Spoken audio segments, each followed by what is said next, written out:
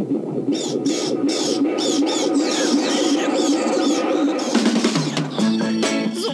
like, you're listening to SND School.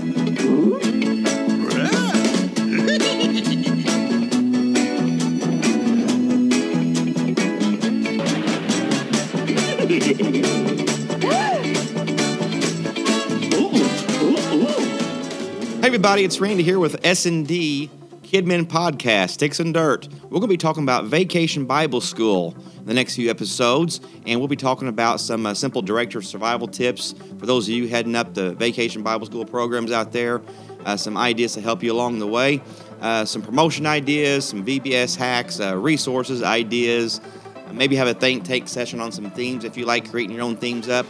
It's not too early to start talking about VBS. Many of us start early, January, February, on putting things together, depending on the size of your event. And even if it is a small event and you guys put it together last minute, that last month or so, there's nothing wrong with that at all either. We want to hear, give you some tips and some advice and some experiences that we've had to help you out as well. As always, we will have Podjinx, Travis with his According Kid Jokes involved as well. Taylor will be here with her appetizers occasionally. We have it's one of our newer segments where we look into some apps on your phone and we kind of test mark them a little bit and look at them and give you our reviews for them. Any kind of app that will help you with your Kidmin ministry and or the kids even. But first, we will have an episode or two before we start into VBS mode. Episode 25 is coming up. We will have an interview with a public school teacher, actually two public school teachers who are both in kid ministry.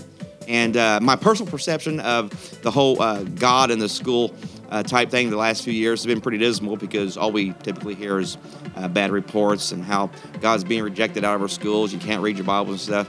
Anyway, not being in the loop as a school teacher myself, naturally, your perception of that gets kind of dark a little bit sometimes. You kind of lose some faith. But what these two ladies had to say really sparked my faith and with our children, and not just our children, but our parents, because that's where it does come from. I need you guys to tune into episode 25 and listen to what they have to say. It's going to really encourage you, especially if your perception of the public school system has been like mine has been the last few years, probably even longer than that, actually. But anyway, listen to this and have your faith renewed and what's going on in our schools from a couple perspectives anyway, from our side here. But we hope it's happening in your place as well.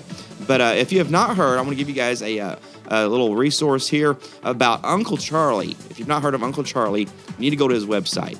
If you like doing action worship songs, as most of us do, Uncle Charlie has been doing the action worship song venue for quite some time now, and he has his whole collection up for sale on UncleCharlie.com.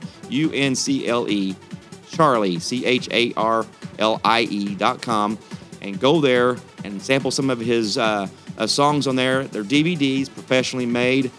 And you have the video background with the words, and you have the audio, the instrumental type styles available as well with the songs. And you can take those and use them. We use a lot of his songs in our action worship songs segment here in our kids' church. And go there, get you some there, support that ministry. And actually, we have a couple here. We have a collection of them here, brand new, that we're actually giving away.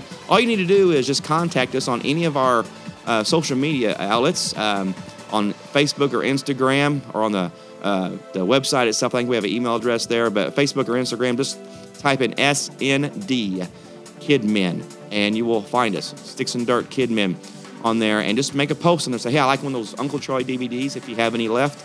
And the first two people that contact us, we will send you one out. We just need your shipping address, and we'll mail it to you for free.